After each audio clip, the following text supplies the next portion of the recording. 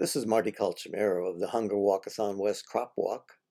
We're going to listen to a recording made on a Zoom virtual meeting on April 14, 2020.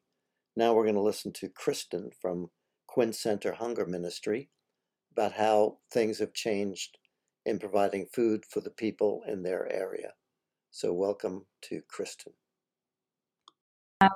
Our newly hired development coordinator prepared some stuff for us to be able to share about what we're doing. So we are the Quinn Center. We're located in Maywood.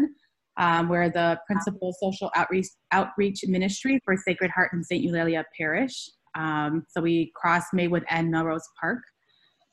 We work to elevate, inspire, and empower the community through relationship building. So one of the main ministries that we have is through our Hunger Ministries.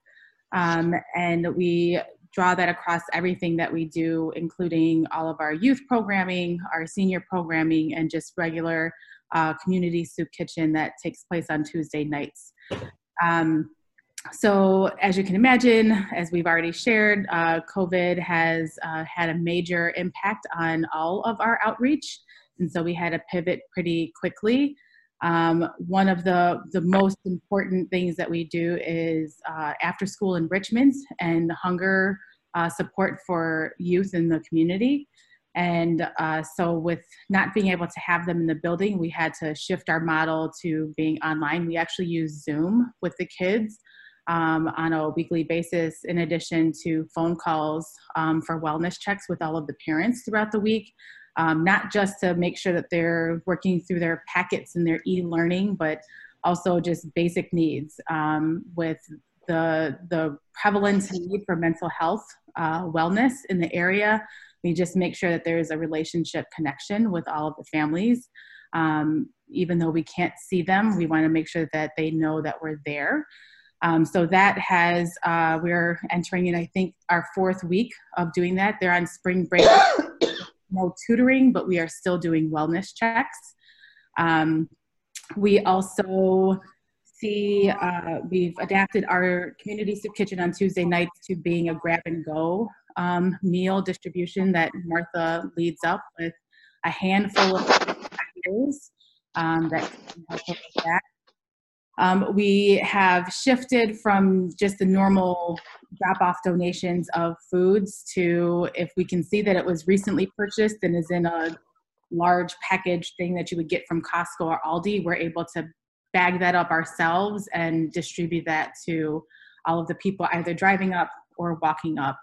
Martha just shared with me as she came back from tonight that there were 70 folks that we served tonight, which is almost 3 times as much as we've served for the past 3 weeks. So as we anticipated, the need is increasing as the time out of school and out of work increases, as well as the people are sharing that we're there and we're helping.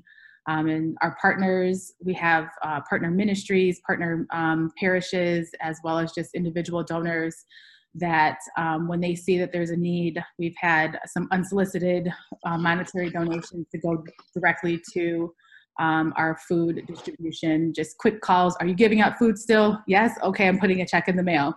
Great. We'll continue to do it as long as we can do it with appropriate safety precautions. The volunteers have masks and gloves, and we've set up, we work with Proviso Partners for Health to set up some really safe measures for doing the grab and go. So it's been an interesting past few weeks, but very thankful that we're able to still continue to serve the community and able to be flexible and adapt every single way that we can.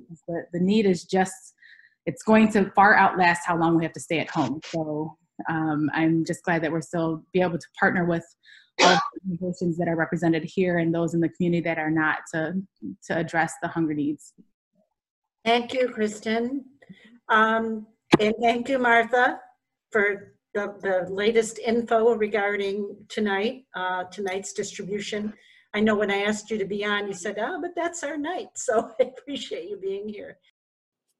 Thank you to Kristen for telling us about what's happening at the Quinn Center Food ministry, and we appreciate her input about how things have changed since the COVID-19.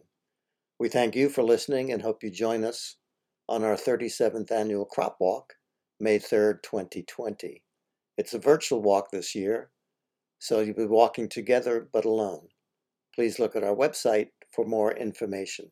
Thank you.